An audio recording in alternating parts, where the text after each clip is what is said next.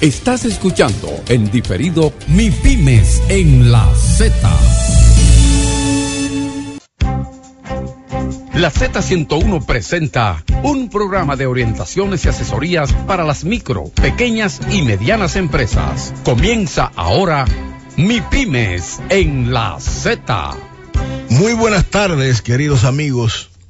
Aquí estamos de nuevo con ustedes para llevar este programa número 1 y único en República Dominicana, Mi Pymes en la Z. Queremos saludar, introduciéndonos a Marianita Peñalón, nuestra compañera, y a Francis Villalona. También queremos felicitar a nuestro querido Vladimir Rivera, quien le acaba de nacer una niña en el día de ayer. Nuestras felicitaciones a Vlad, que hoy no podrá estar con nosotros, pero que estamos muy contentos con esta nueva criatura que le nace a Vladimir. Yo quisiera también aprovechar la ocasión, porque quiero saludar a una querida amiga que yo tengo en salud pública, Dalia Castillo, una verdadera funcionaria de alto nivel y una mano derecha de la ministra, eficiente, capaz y buena amiga y leal. Un saludo para Dalia Castillo. Y también queremos enviarle un saludo a Lucián Rosario, que es una joven que mañana se gradúa de comunicación social, y que nosotros en la UAS desde aquí le auguramos éxito en su carrera. Creo que sí, una muchachita muy dinámica, inteligente. Queremos felicitar a nuestro pueblo porque se acercan unas fechas importantes y queremos saludar a todos los dominicanos que nos siguen, tanto aquí, los MIPYMES en República Dominicana, como nuestros compatriotas que viven en otras latitudes del mundo y que se mantienen enterados, informados de todo lo que ocurre en este país a través de esta empresa, la Z101, que es una referencia obligada y única en Iberoamérica, como dice don Álvaro, que ha interpretado lo que son las necesidades del público en el ámbito. Una de las cosas que tal vez la Z no tenía, y esa inteligencia de su presidente, don Bienvenido Rodríguez, doña Isabel Bienchi, nuestro director, la leyenda Willy Rodríguez, el doctor Ricardo Nieves, identificaron junto con nosotros este servicio de acompañamiento, asistencia, asesoramiento a las MIPYMES y a los emprendedores.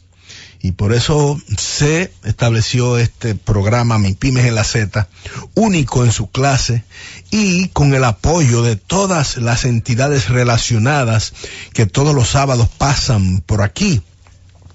Los funcionarios que están vinculados a las MIPYMES, al sector comercial, al sector industrial, de servicios también. Y en ese sentido, aquí tenemos informaciones frescas a través de los responsables incumbentes de las diferentes instituciones.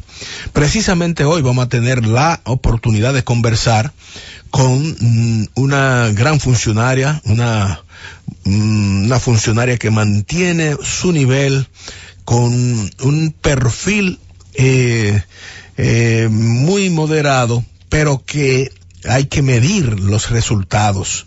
Y eso es lo que nosotros podemos decir de doña Rosa Rita Álvarez, la que es presidenta de la Fundación Reservas, una entidad creada, tiene 5 años operando, y esta entidad ha sido creada para fomentar, para asistir, para acompañar y financiar a través de intermediarios, cooperativas y otras asociaciones el desarrollo de las MIPYMES, principalmente la microempresa. Con ella vamos a hablar hoy porque queremos saber cuál ha sido el resultado de las operaciones de esta entidad durante el año 2017 y queremos saber también cuáles son los planes que están siendo ejecutados y diseñados a corto, mediano y largo plazo. Todas esas informaciones las vamos a conversar con doña Rosa Rita. Claro está. Vamos a unos mensajes comerciales y vamos a retornar con nuestro programa. Estás escuchando Mi Pymes en la Z. Estás escuchando Mi Pymes en la Z. Estamos aquí con ustedes y en esta ocasión vamos a recordar con muchísimo respeto que mañana domingo nosotros celebramos el natalicio de nuestro Matías Ramón Mella Castillo o Ramón Matías Mella. Hay una confusión que eso es irrelevante discutirlo. Lo más importante de esto es que vamos a celebrar el 202 aniversario de la fecha de su nacimiento, un 25 de febrero del 1816. Lamentablemente murió muy joven, un 4 de junio a los 48 años murió, jovencito. Tenemos que decir que este prócer, este padre de la patria, militar, político y activista dominicano, tiene una historia, a pesar de que corta. Tenemos que decir que su madre fue Francisca Javier Castillo Álvarez y su padre Antonio Mella Álvarez. La gente a veces no sabe que su esposa, con la cual se casó a los 38 años, en 1838, mejor dicho, era doña María Josefa Brea. Nosotros conocemos aquí la calle Josefa Brea, de una familia muy burguesa, muy prestante, y que tuvo cuatro hijos: Ramón María, Dominga, América María, Antonio Nicanor e Ildefonso. También tenemos que decir que fue a los 21 años se casó y que era una persona de carácter y fue quien proclamó a Duarte como presidente de la Junta Gubernativa y se unió a estos a Francisco Rosario Sánchez y Juan Pablo Duarte para ser parte de la sociedad secreta La Trinitaria, que sabemos que el objetivo fue lograr la independencia. Pero hay una parte muy importante de nuestro patricio, Ramón Matías Mella o Matías Ramón Mella, y es que Mella fue el responsable, tenemos que decir, y eso es lo que más recordamos, de aquel trabucazo en la noche del 27 de febrero de 1844, que fue una especie como de aquellos que estaban un poco temerosos, estimularlo en la Puerta de la Misericordia, y de ahí salieron hacia el Conde, precisamente a la Puerta del Conde, para proclamar la independencia. Hay que decir que formó parte de la sociedad secreta La Trinitaria, y el objetivo era precisamente eso, lograr la independencia. Pero hay una tarea que a él se le encomendó, que fue Duarte, precisamente por sus habilidades y su carácter y su arrojo, luego de haber fracasado en las negociaciones, Juan Nepomuceno Ravelo, que se le había encomendado unas negociaciones que se hicieran con el grupo de haitianos que lideraban el movimiento de reforma, que lo dirigía Charles Gerard, y estaba en contra de Jean-Pierre Boyer, que era el gobernador, el jefe de la isla, y se envió Mella envió Duarte a Mella para que fuera responsable de aquella negociación, y precisamente se dirigió y fue a la villa haitiana de Los Cayos en San Luis, ubicada en la parte sur de la isla, y se reunió con reformistas contrarios a Boyer, logrando una adhesión. Y luego de eso, nosotros tenemos que decir que también fue después por el mismo Charles Gerard, fue hecho preso y fue enviado a Puerto Príncipe durante 2 meses preso allá, junto con otros compañeros dominicanos, y a los 2 meses pues regresó a la isla. Hay que decir también que formó parte y murió siendo vicepresidente, y formó parte de la gesta restauradora. Lamentablemente adquirió disentería, y en el 64 murió en Santiago, muy pobre, pero sí pidió que su cadáver fuera envuelto en la bandera dominicana. Y así fue como murió nuestro patricio Ramón Matías Mella, o como querramos llamarle, Matías Ramón Mella. Eso, reitero, es irrelevante. Y yo quiero llamar la atención, porque yo sinceramente el nivel que tiene para nosotros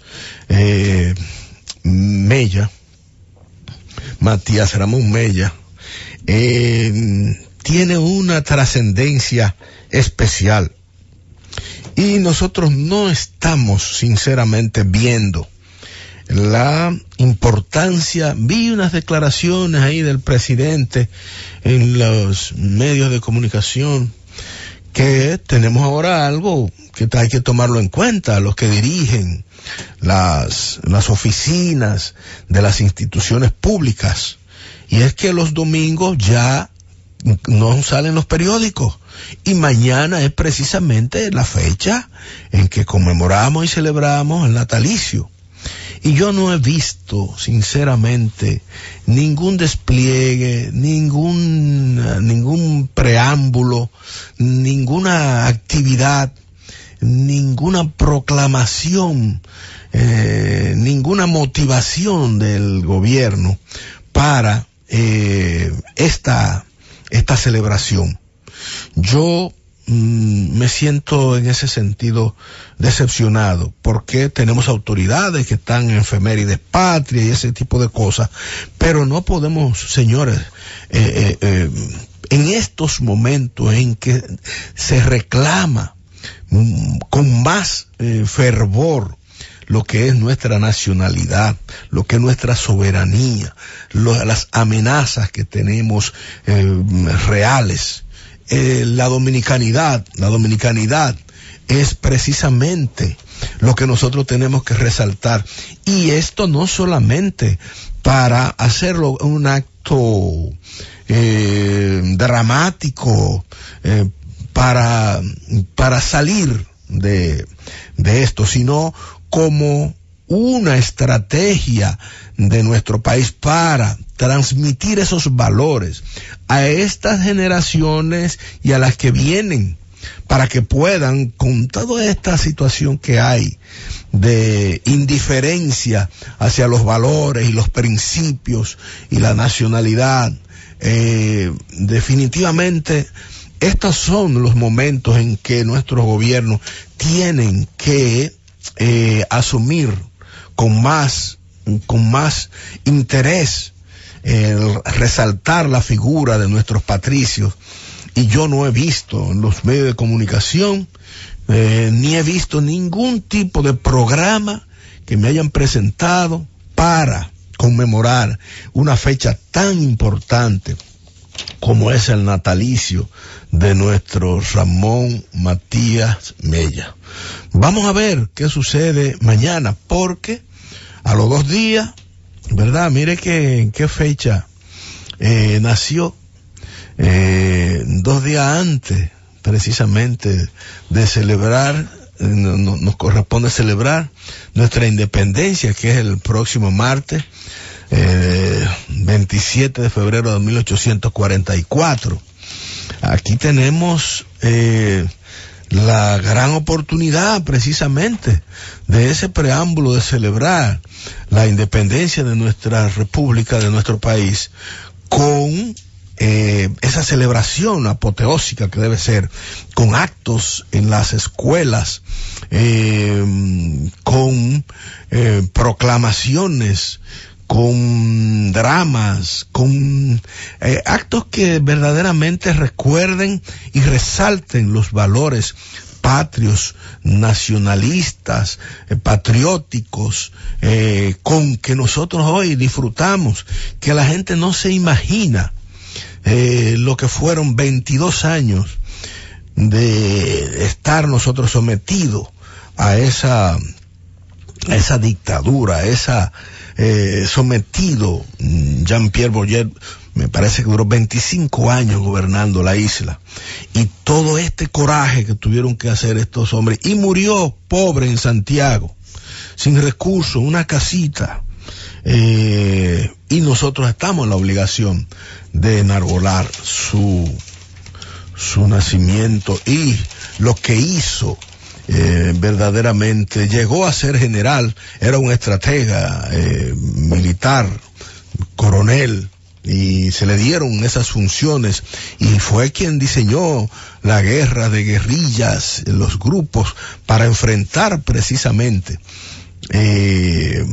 sobre todo en los momentos en que teníamos retornar a la guerra de restauración el 63, fue uno de los que precisamente encargado de, junto con José María Inver en Santiago, que fue a quien él desde Moca llamó para que lo acompañara, pero sinceramente al año siguiente murió de una disentería. Estas cosas que hoy son una simpleza clínica, en aquel momento murió a los 48 años de edad. Nosotros tenemos también, antes de conversar con nuestra invitada, que ya la tenemos por aquí siempre a tiempo, doña Rosa Rita, tenemos muchas cosas que preguntarle de esta entidad que lleva 5 años operando, y nosotros tenemos que irnos a unos mensajes comerciales y retornar, porque me están haciendo señas. Estás escuchando Mi Pymes en la Z. Estás escuchando Mi Pymes en la Z.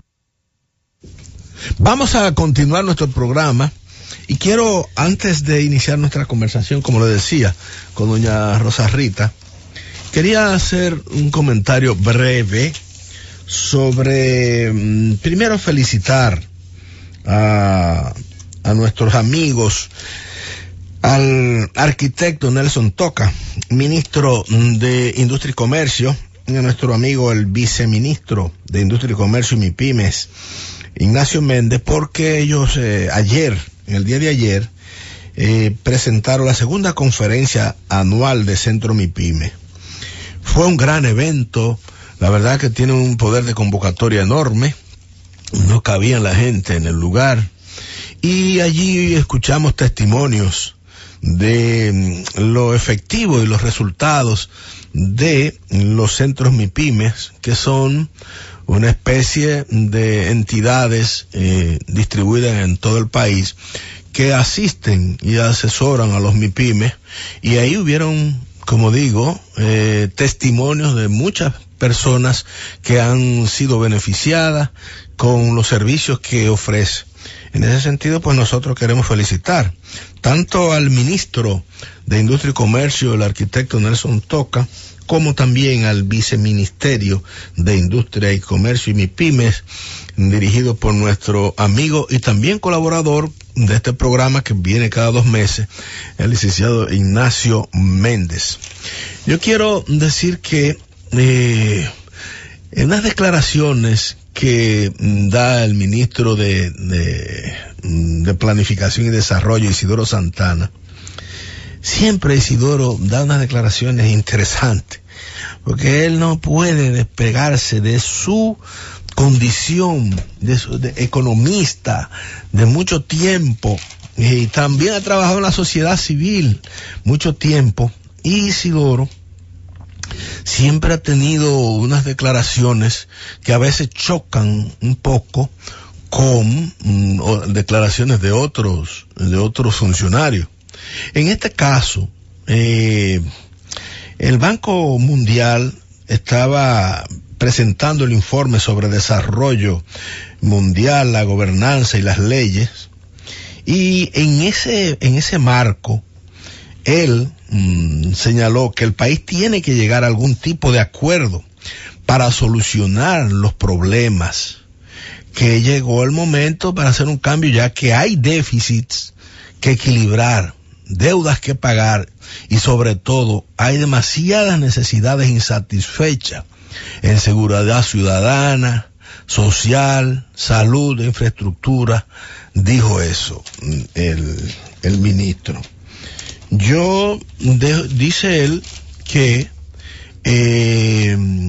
las exenciones, que deben eliminarse las exenciones fiscales, porque no se puede pensar, dice él, en continuar aumentando las tasas impositivas que son iguales o superiores a las de otros países.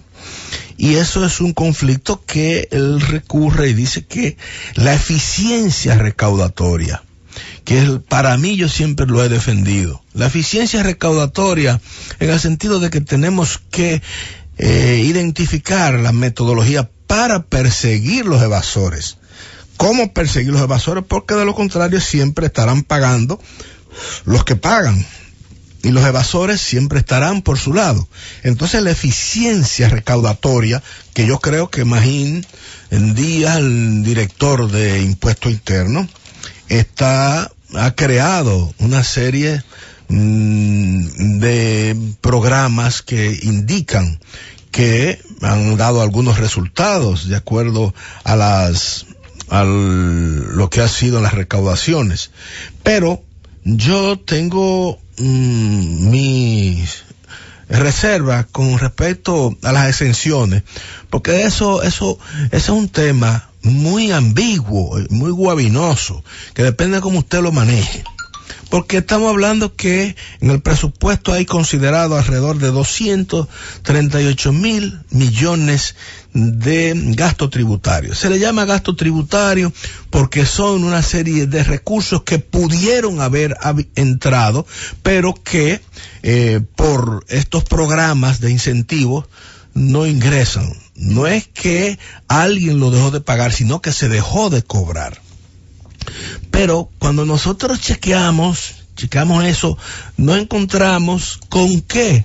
Bueno, nos encontramos con que el 50%, casi el 50% de esas exenciones son a los consumidores de productos básicos de la canasta. Yo lo digo por el caso nuestro. Yo presido la Asociación Dominicana de Embotelladores de Agua Purificada, y nosotros, si al botellón de agua se le incrementa un 18%, ¿quién lo va a pagar?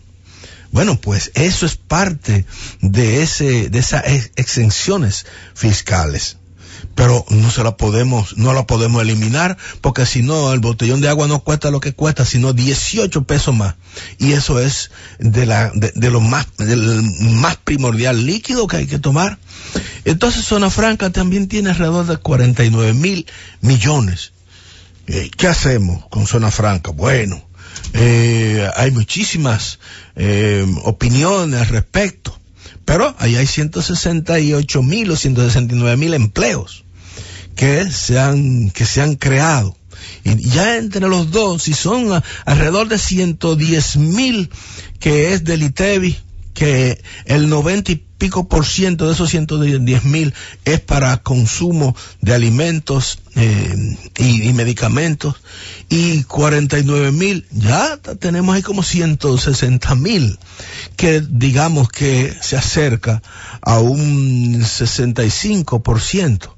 Entonces hay que ver realmente donde las exenciones. Sí, yo entiendo que hay sectores específicos que están siendo beneficiados con exenciones que deben ser eliminadas, pero es muy delicado hablar de, yo creo que sí, que se puede ampliar la base de los productos gravados, como se ha hecho ya. Pero eso es muy delicado porque la población menos pudiente es la que no se le puede afectar la limitada capacidad de adquisición de bienes y servicios. Y eso es un conflicto que hay que tratar de buscarlo. Pero siempre Isidoro está en esos términos. Yo quiero de inmediato pasar a conversar con doña Rosa Rita Álvarez, que sin su autorización, yo debo decir que ha sido beneficiada la familia con el nacimiento de uno de los herederos, ya nieto, la única hembra, y que vino a acompañarme por su nivel de responsabilidad, pero que allá está todo el mundo atrapado con este regalo de Dios. ¿Cómo está usted, doña Rosarita? Bien, gracias, muchísimas gracias de verdad por siempre tenernos en cuenta e invitarnos a este importante programa. Doña Rosarita, bueno, después de felicitarla y hablar de la familia, vamos al grano. Nosotros queremos saber cómo usted valora el impacto, sobre todo en los niveles de pobreza, porque yo creo que es uno de los principales objetivos de esta entidad, de esta fundación. ¿Cómo impactó y cuáles fueron los resultados que usted entiende obtuvo la entidad durante el 2017? Bueno, la verdad es que el trabajo que nosotros estamos haciendo contribuye a la disminución de la pobreza y a la estabilidad y mejora de muchos negocios, sobre todo de microempresas. Nosotros el año pasado pudimos colocar a través de las cooperativas y asociaciones sin fines de lucro, con programas de crédito, pudimos colocar más de 600 millones de pesos, que sumados... ¿El año pasado? El año pasado solo, que sumados a los que ya nosotros hemos colocado, y que todavía muchos de ellos cuentan con esos recursos, porque nosotros le colocamos y entonces ellos van pagando más o menos en un plazo de 5 años, pero ya junto con esos otros recursos ya tenemos unos 2.827 millones de pesos que hemos aprobado en este tiempo. Doña Rosarita, casi si hacemos un promedio en los 5 años, casi son 600 por año. Sí, prácticamente. Bueno, no exactamente así, porque cuando nosotros arrancamos, tenían 300. Era menos, 300 millones, pero en la medida en que hemos ido recuperando recursos, lo unimos a los recursos frescos y hemos podido ir incrementando año por año la colocación que hacemos. Tenemos una cartera de más de 1.600 millones de pesos, y los desembolsos que nosotros hemos hecho de esos 2.827, ya nosotros hemos podido colocar un 97% de ellos. No se han colocado en su totalidad porque, como decía hace un momento, cuando se aprueban los créditos, se aprueban los desembolsos de acuerdo a un plan. Para que las instituciones no cuenten con esos recursos y lo tengan parado, porque no todos lo pueden colocar, por ejemplo, en un primer mes. Entonces, de acuerdo a la programación que ellos tienen, así entonces hacemos nosotros los desembolsos, que casi nunca pasan de 6 meses, sino que desde la aprobación hasta su colocación, algunos lo quieren en un solo monto, otros en 2 pagos, en 3 pagos y así, pero no pasan de 6 meses casi nunca. ¿Y cuáles sectores? Porque yo sé que la fundación no hace contacto directo con los empresarios, con los MIPYMES, sino que lo hace a través de instituciones como cooperativas y asociaciones. Con programas crediticios. Con programas crediticios. ¿Qué sectores ha impactado o está interesado en impactar o impactó en el 2017 las instituciones intermediarias? Porque yo me imagino que la fundación recomienda. No hacemos recomendación. La única recomendación o exigencia que le hacemos es que con los recursos que les prestamos, ellos tienen que colocar para micro y pequeñas empresas. Esa es la recomendación. Exacto. ¿Por qué? Porque el objetivo es hacer una alianza entre gobierno a través de reservas del país, ¿no? Con estas instituciones para que ellas puedan disponer de más recursos y colocar rápidamente a la población a la que ellos asisten, bien a sus socios, bien a socios nuevos, bien a beneficiarios, en el caso de las asociaciones sin fines de lucro. Entonces, esta alianza donde nosotros les prestamos los recursos y ellos a su vez los colocan, esta alianza ayuda e impacta de manera muy rápida. No es lo mismo arrancar una estructura y empezar a colocar, y además no tiene sentido porque para eso está Banca Solidaria, que presta a las microempresas, sobre todo presta a las MIPYMES, pero tiene un gran énfasis con las microempresas. Entonces igual está el Banco de Reservas, que también ha aumentado su cartera para las pequeñas y las medianas. Igual está el Banco Agrícola. Entonces no tiene ningún sentido nosotros como Fundación Reservas del País, instancia de gobierno ligada al banco, no tiene ningún sentido que esta institución hiciera lo mismo que las otras que tienen estos programas de colocación directa a la población. Entonces, como decía, lo que interesa es que quienes también tienen programas directo a la población, que es este subsector de financiamiento solidario, como las cooperativas y asociaciones con programas crediticios, puedan disponer de más recursos y colocar rápidamente. ¿Por qué colocar rápidamente? Porque eso contribuye a dinamizar las economías locales, contribuye a dinamizar la economía, la verdadera economía. Exactamente. Contribuye a fortalecer empleos y a generar nuevos empleos. Entonces, donde están estas cooperativas, estas asociaciones impactando o trabajando fundamentalmente, es en áreas rurales, en áreas suburbanas o periurbanas, ¿no? Y algunas en barrios del Gran Santo Domingo, exactamente. Entonces es donde realmente se necesita llegar a mucho, y llegar a muchas personas para que entonces ellas puedan generar ingresos por esta vía, aquellos que no han encontrado un empleo o aquellos que tienen un empleo pero que no les es suficiente para poder mantenerse o mantener su familia.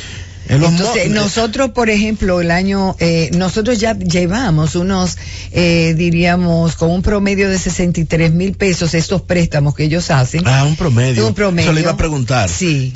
¿Por dónde andaban los montos? Los montos el promedio que ellos colocan es de 63,000 pesos. Pero eso es muy bueno. Claro, eso es lo que indica que llega a la microempresa. Mejor que Banca Solidaria. Llegan a la microempresa.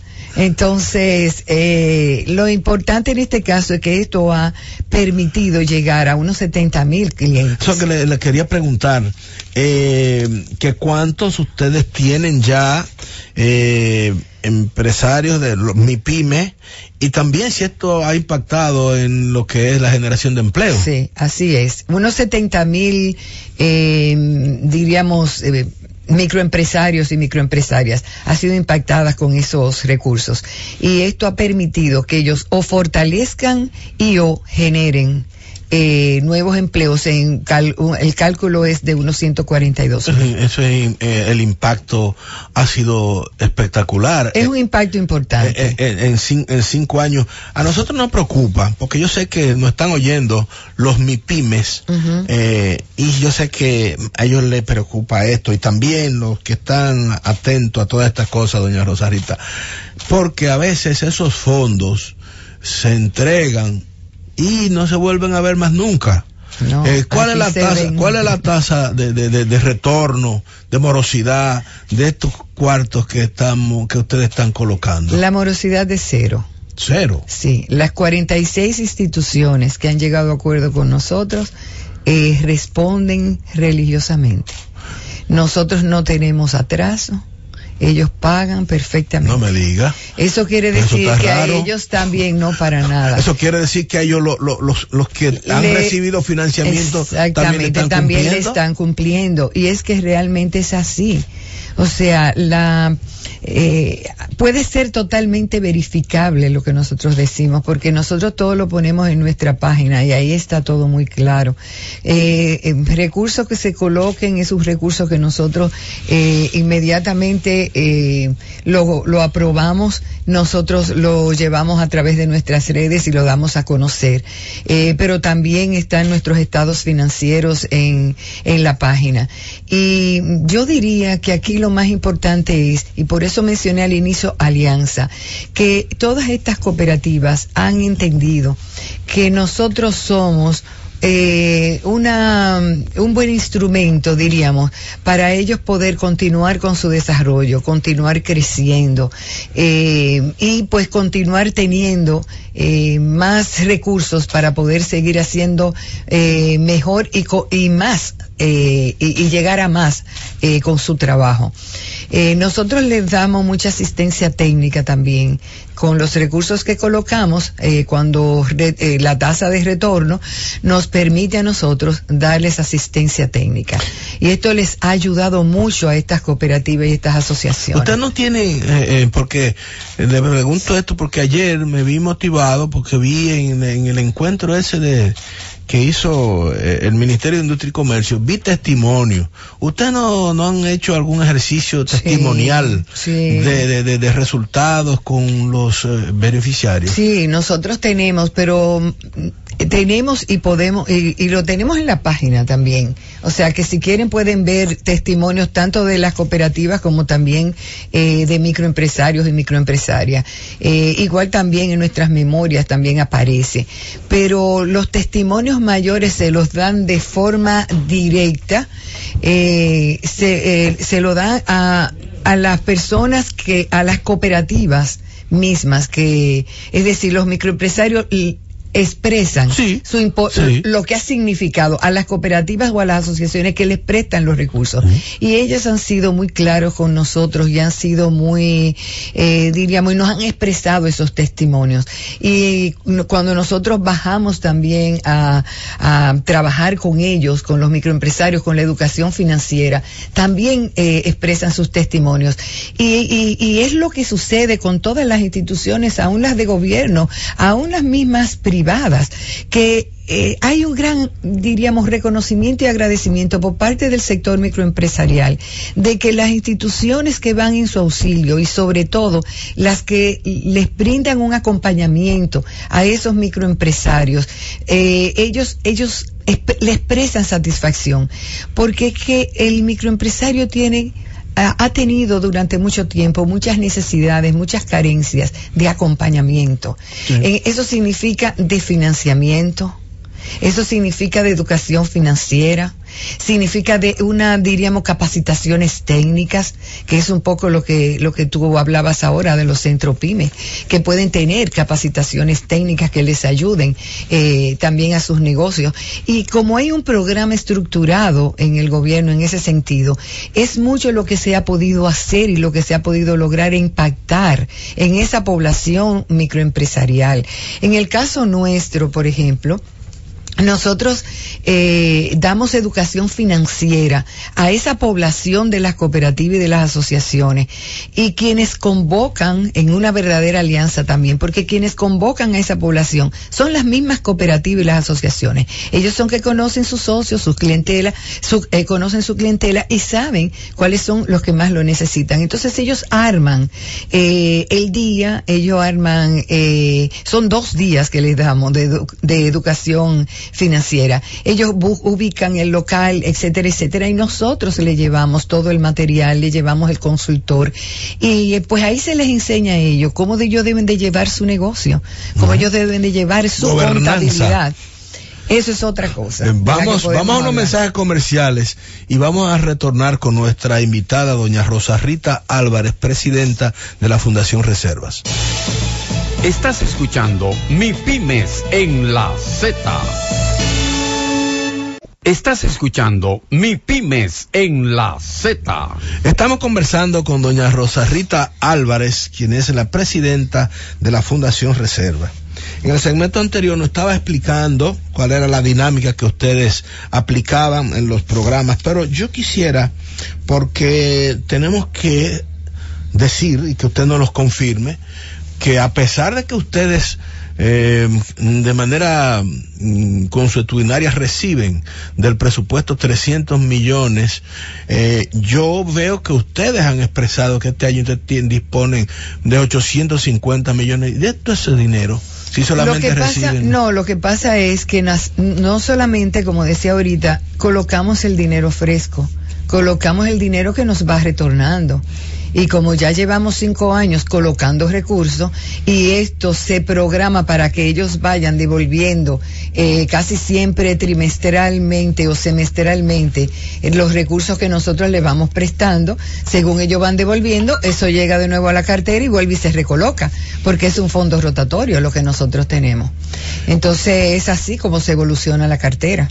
Veo que también ustedes pretenden implementar unos programas novedosos que están vinculados a mujeres que son víctimas de violencia de género y también a proyectos verdes. ¿De qué se trata esta propuesta? Sí, es que ha habido mucha demanda y ha habido instituciones aún del gobierno como el Ministerio de la Mujer, por ejemplo, y otros que nos han dicho con mucha preocupación que hay mujeres víctimas de violencia que tienen la necesidad de generar ingresos, porque muchos de las dificultades que tienen para no separarse de los maridos es cuando son maridos agresivos, es que no tienen cómo mantener el hogar, y eso las ata porque tienen hijos y sí. Ustedes saben la responsabilidad de las madres con los hijos. La mayor de las situaciones así. Exacto, entonces nos dicen, es importante que haya colocación dirigido a estas mujeres para que ellas puedan encontrar una opción de poder iniciar algún negocio, o si alguno lo tenía, pues fortalecerlo o llevarlo a otro lugar, ¿no? Entonces nosotros hicimos todo el análisis y ahora estamos contratando una persona para que nos desarrolle el producto, este producto de manera especial, y entonces podamos colocarle a las cooperativas y a las asociaciones que estén interesadas en ofrecer este crédito específico a ese segmento de la población. Entonces eso es una de las cosas que para nosotros es importante durante este año. Mire, hay un escarceo recurrente que se genera en el país sobre la intención de modificación de la ley que rige el cooperativismo. Y hay algunos que dicen que deben convertirse en banco, otros que dicen que hay que fortalecer las reglamentaciones. ¿Cuál es la posición y la valoración que ustedes le dan a esta iniciativa y a este debate? Bueno, la verdad es que hay mucho movimiento en ese sentido, porque hay, yo diría, un interés general por parte del mismo sector cooperativista, como por parte del gobierno.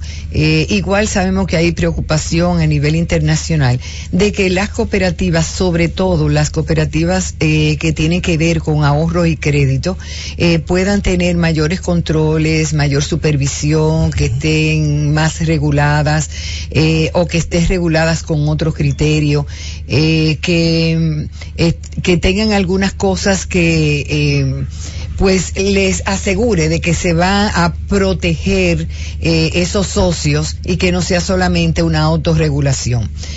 Hay iniciativas que tiene el CONACOP, que es un consejo de cooperativas, que es un consejo muy viejo y que concita una serie de... El superintendente de banco, perdóname doña Rosa Rita, lo oí explicar de que él sugería que se creara una institución aparte, que no tuviera nada que ver con la superintendencia. Yo me alegro que lo haya dicho, dicho, yo estoy muy de acuerdo con su planteamiento, la verdad, en términos particulares. Por lo siguiente, como decía, la CONACOP tiene una propuesta que ya la había sometido al Congreso, había ido a Comisión de Industria y Comercio, ellos habían opinado al respecto, pero perimió y creo que están con la intención de volverla a recolocar.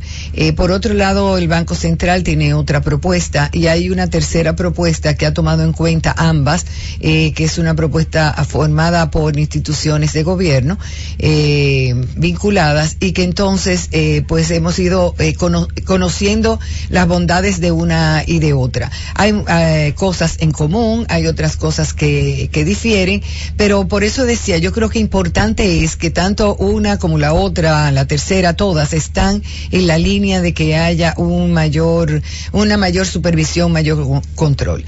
Una de las cosas que, por ejemplo, ninguna se opone a que haya unas normativas y unas reglamentaciones establecidas por la Junta Monetaria. Pero una de las cosas que crea un poco más de diferencia entre las dos que están más distantes es que una plantea que la regulación debe hacerse por la superintendencia de bancos y la otra plantea que debe de ser por una conversión, diríamos un poco, de lo que hoy en día es el IDECOP y que se convierta en una real una superintendencia de cooperativas. Sí. Hay otras opciones, otra opción es que plantea que si se da, por ejemplo, la super de cooperativa, que se puedan establecer intendencias o departamentos específicos que puedan regularlas de ahorro y crédito de manera independiente. No sabemos final cuál va a ser la que va a quedar. Yo particularmente creo que la posición del superintendente de banco es una posición muy sopesada y que él entiende, como él decía, nos ha tomado 14 años para llegar aquí, hemos recorrido un gran trayecto, estamos en un buen momento como super de bancos.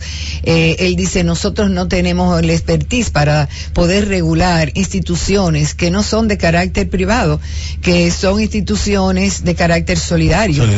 Que tienen una dinámica diferente, a donde cada persona, cada socio tiene un voto en una asamblea, en donde la gobernabilidad interna es esencial. Eso hay que regularlo con la misma, diríamos, exigencia que se regularía la parte financiera, porque eso es lo que básicamente diferencia lo que sería una institución con la misma actividad, diríamos, de ahorro y de crédito, pero que tiene uno un dueño privado y lo otro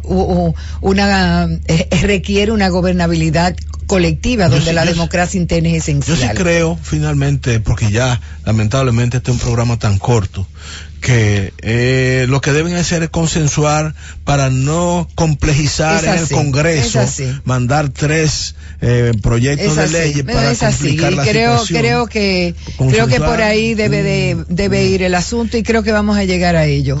Es muy útil para el sector y para el país. Para nuestros MIPYMES que siguen este programa, que son miles, ¿cómo ellos pueden acceder a información de la fundación en todo el país? Porque está la sede aquí, pero ¿cómo ellos pueden informarse de dónde hay, de los 46, me parece,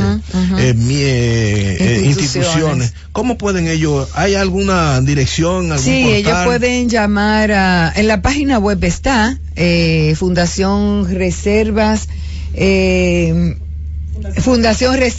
País, .com. Pueden entrar allá y ahí están los teléfonos y todo. De todas maneras, si llaman al 809-566-3674, igual nosotros podemos ubicarles dependiendo del lugar por donde está, cuáles cooperativas o cuáles asociaciones sin fines de lucro prestatarias nuestras están por esos sectores, y pues ya cada uno podrá determinar a cuál acudir. Bueno, así que con muchísimo gusto les apoyamos. Rosarita, se acabó el programa. Y viene con nosotros ahora nuestros compañeros de Camino Olímpico, y a usted nos queda agradecerle y felicitarla también por la alegría que ha traído la nueva criatura a la familia. Muchísimas gracias. Gracias por venir, y a ustedes le agradecemos la atención y los invitamos para que la próxima semana nos acompañen en una entrega más de este subprograma Mi Pymes en la Z. Estás escuchando Mi Pymes en la Z. Y hasta aquí, por hoy, Mi Pymes en la Z.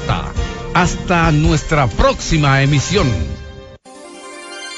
Gracias por escucharnos. Sigue conectado. Z